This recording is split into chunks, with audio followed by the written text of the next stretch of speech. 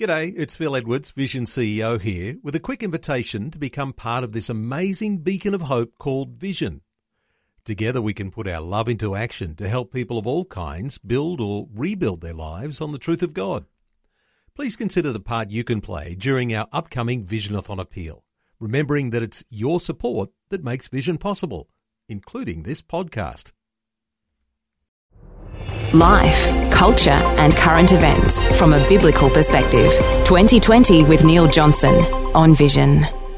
Life, culture and current events from a biblical perspective. 2020 on Vision. Greg Bondar is Family Voice State Director for New South Wales and the ACT. Greg's back with us. Greg, welcome to 2020. Oh, thank you, Neil. Delighted to be here with you again. Greg, I mentioned there in the introduction the definition that the Prime Minister's Office for Women uses to define a woman. Now, this is a debate that's going on not only here in Australia but around the world. You've written to the Prime Minister's Office. What sort of responses have you had to some of these questions you're asking? Well, Neil, not only have we written, but plenty of our supporters have as well. Now, Neil, you mentioned the question, what is the actual position of the Prime Minister's Department? Now, the issue we have here is, Neil, that this is a big debate in the terms of, are we going to start talking about genders, or are we going to start talking about real binary issues where biologically you have a male and female? Well, this is what we've got from the Prime Minister's Office. When we asked the questions, this is what they said. A woman is a person identifying as a woman, and a person should use facilities that correspond to their gender identity. Now, for goodness sake, give me a break. I mean, why can't they just come to the realisation that biologically there are only males and females? There are no other chromosomes. Neil, we've got to make sure that even the Prime Minister's Office cannot come to grips with the fact that, biblically, biologically, there are only two genders, male and female, Neil. The bottom line is, Greg, you could identify as a woman. I could identify as a woman. Anyone who just feels like they wanted to do that could do that. I mean, you're not likely to, and I'm certainly not likely to. But if we did, there would be some pretty significant consequences to that, wouldn't there? Oh, absolutely, Neil. You can't say that gender is what you think you are. Neil, it is not what you think. Gender cannot be a thought. Gender is either biological, it's science, it's fact, it's proven. I can't understand why people refuse to accept simple science, simple biology. Now, this is all about people trying to make Australia woke, cancel those people that speak up against it, and in particular, as a Christian, the Prime Minister should not be endorsing these responses from his department. He should be getting and saying to them, hey, as far as I'm concerned, there are males and females. But he's reluctant to do so for whatever reason now. Well, Greg, my assumption is that the opposition leader and the Labor policy on this is just as vague. So I imagine that our major parties are all in the same boat together here. Any thoughts on, responses from the other side? Oh, absolutely. They're no different. The other side, Labor, and in particular the Greens, the Greens will actually tell you what they think of women is because they don't really know, so they'll make something up. The issue we have here is that nobody wants to commit themselves prior to an election. But the other thing you need to be aware of is that people, particularly politicians, before an election will promise you everything. And what we have here, Neil, is that this is a basic, fundamental human condition that we're talking about. Women, must be identified as women. And really, Neil, there are no other options, there are no other variables apart from male and female. Of course, you can have feelings, fine, but biologically, scientifically, there are only two genders in my book now. Let's talk about what you might practically expect from those candidates, from those parties who want to govern our nation. You're suggesting that people need to insist that the coalition, and let's include here the opposition too, makes it policy to defend the freedom of women to enjoy sport and these other differences that come from this sex difference. This is what you're encouraging people to insist on those things? Absolutely, along with other things that we've made clear. One is we would like Parliament to retain opening Parliament with a prayer. We'd like Parliament to ensure that as far as the Australian society is concerned, what we have are two genders, male and female. Now, if people want to feel differently, fine, but let's not make that a policy that really only affects about 0.5% of the population. Let's look after our other 95% or whatever else it might be in terms of actual numbers. Neil, we have to start looking out for those mums and dads, granddads, grandparents that really want to make sure that their children, grandchildren abide and conform to what is really biologically and biblically a male or female person. Governments must not get involved in ideology, rainbow ideology in particular, and they must confirm what is a fact, Neil, and that's scientifically proven. Let's just focus on sport here for a moment, because this has been one of the major areas that helps all of us understand the ramifications of what goes on if you dismiss the science here. But you're talking too about the Prime Minister cancelling taxpayer funding to sporting groups that compel girls and women to compete against gender-confused males. Because we might say, well, that's just something that, I'm not getting involved. That doesn't involve me. Well, if we're paying tax, it does involve us because our money is being used to support these things. Your thoughts here around taxpayer funding for sporting groups? Yeah, Neil, this is a really, really critical situation, because what's happening is a lot of the organisations, sporting are compelling competitors to say, if you don't enter the competition, you'll have no hope of getting into the Commonwealth Games or the Olympic Games or regional games or whatever else it may be. The problem we have here is if you're being compelled to compete as a woman and you've got male competitors who claim to be a woman, your chances of winning, Neil, are really, really limited. So that should not be a taxpayer-funded organisation. Let these people, in particular women, compete in women's sport.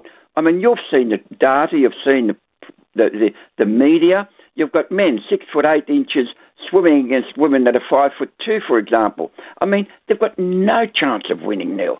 And what we're doing here in Australia is following the overseas trend in America, but we have to stop spending taxpayers' money on this sort of ideology, which really, really it goes against all women and does not protect their right, Neil. And I think that's sad. Well, there's a lot of controversy going on right now. The likelihood of a hung parliament, because people seem to be deserting the major sides, the coalition, the Labor Party, and they're looking to minor parties because somehow or other the major parties seem to be missing it on some very, very significant basics. So there's something very significant there for the Christian voter to make sure that their candidate that they're voting for, in fact, holds to some of these critical things, because if you mess this all up, it has ramifications that flow through into day-to-day life throughout the rest of society. Absolutely. This thought here, and I'll get your thought again, because we are looking to the election, there's this focus on voting for people, not parties. You really have to check in with your local candidates to find out what they believe. Absolutely. Now, again, I make the point. As a Christian, you should be voting according to your biblical conscience. And you need to have a look. What do I as a Christian believe in?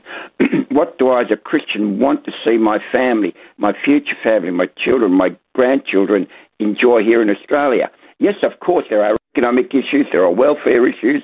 We've got other considerations as well. But when you are voting, vote according to your biblical conscience and ask your local member, your candidate, what is your position on X, Y, and Z, Neil? It's very important, because it will come down, as I predicted some time ago, that it will be a hung parliament, and it will come down to the independents and the minor parties, Neil, on who wins government. And it might look messy, but that might be the way that it has to be. Hey, Greg, there's other big controversies that are brewing, and I know that the controversy out of the United States around the Supreme Court, a leaked document around the thought of the Supreme Court overturning Roe versus Wade. Let's talk abortion for a few moments, because you've been focusing on some abortion statistics that have come out of the UK. So this is a global issue that's going on right now, but there's statistics.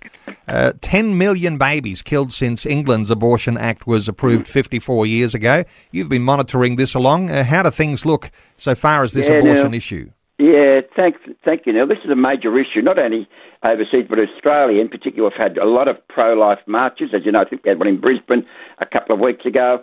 We've got them in Perth. Look, they are happening because Roe versus Wade will be a big issue that will have ramifications for Australia. Then I looked at some UK data, Neil. 54 years ago, the Abortion Act was introduced in the UK, 1968 to be precise.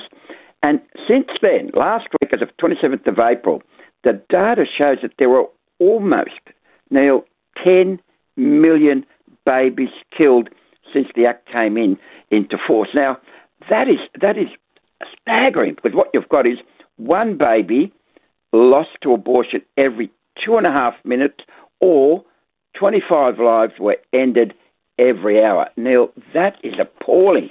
And here we are talking about all sorts of issues. Why aren't we talking about preserving life, Neil? Well, isn't it interesting? Because with all of the controversy that's been going on in the US, you turn on any current affairs type program on your television, and you've got people talking about this issue of abortion, and you've got debates that are going on about whether life starts at conception or whether you can abort a child, and let's call this as a baby, that's what it is, right up to just moments before it would be born. And then there's people trying to take a position somewhere, in between the start of life at conception and that moment where the baby is being born. It's interesting, isn't it, that as Christians, when we appreciate being made in the image and likeness of God, a recognition that life starts at conception, that we don't have too big a deal in arguing a lot of those things, but if you don't acknowledge God in this, you're going to be blown around by every wind, aren't you? Absolutely. Look, I make no apology, Neil. As a Christian, life for me starts at conception.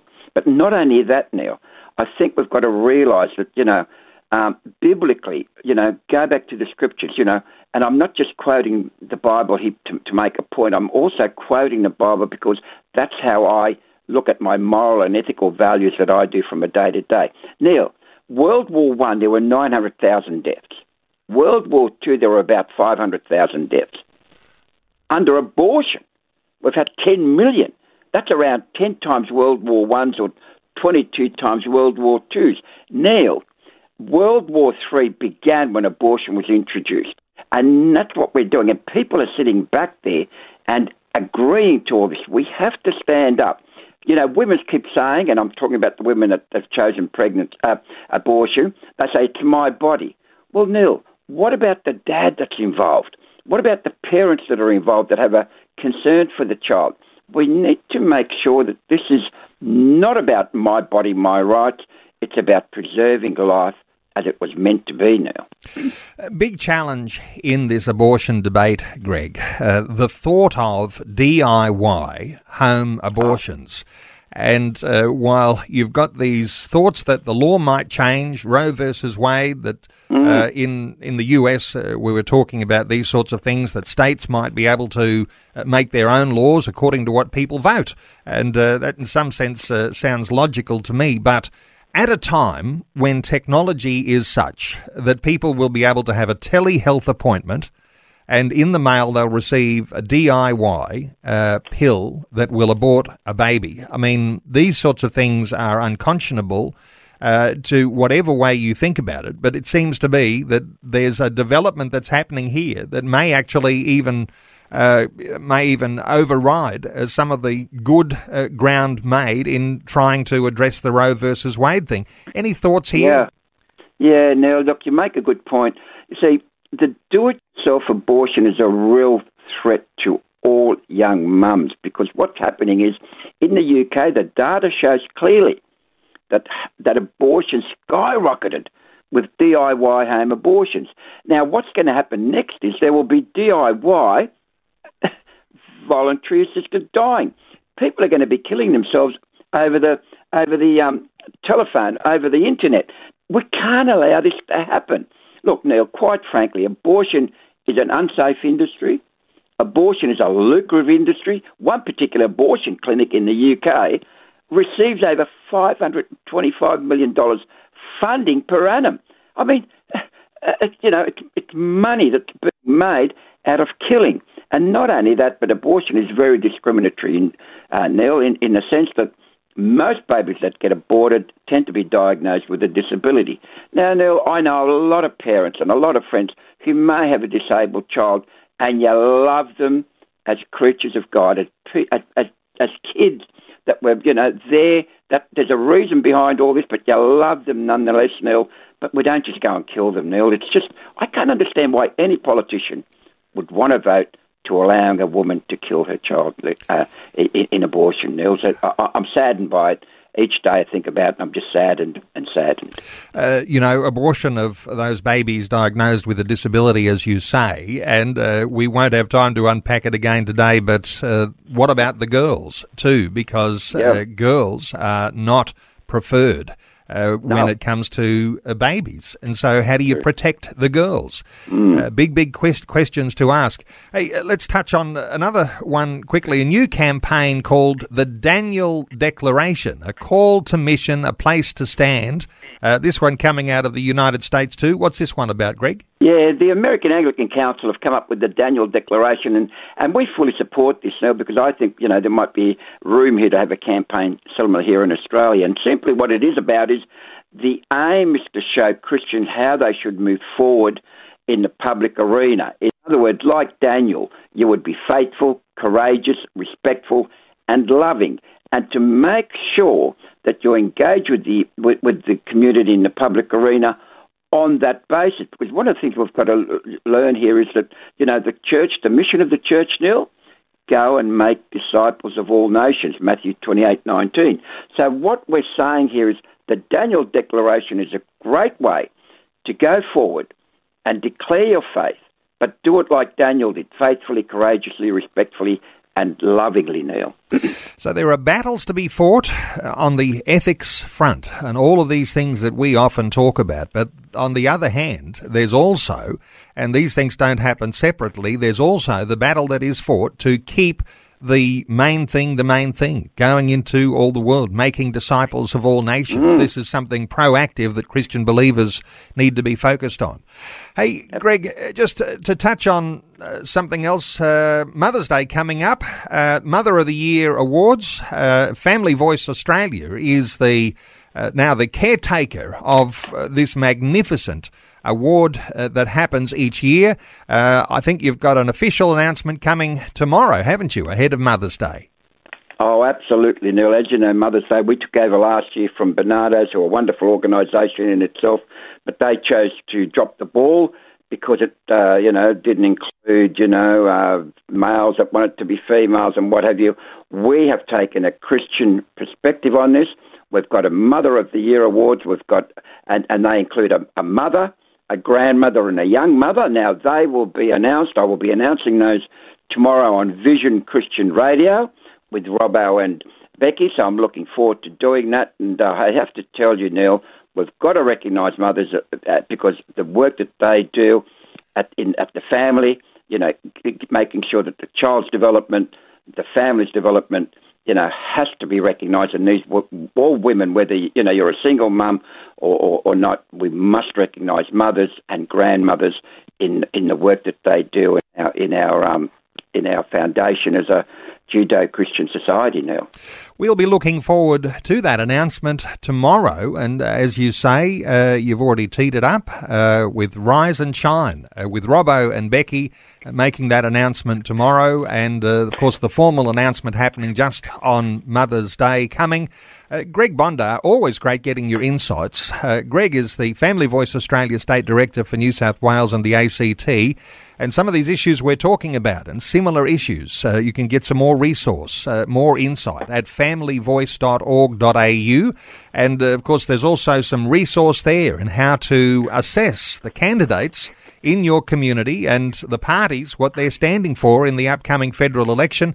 More to say on that, of course, as the election goes on, but you can touch on those details at familyvoice.org.au. Greg, thanks so much for your update today on 2020. Thank you, Neil, and every blessing to you and all the mums on Sunday. Thanks for taking time to listen to this audio on demand from Vision Christian Media. To find out more about us, go to vision.org.au. Thanks for taking time to listen to this audio on demand from Vision Christian Media. To find out more about us, go to vision.org.au.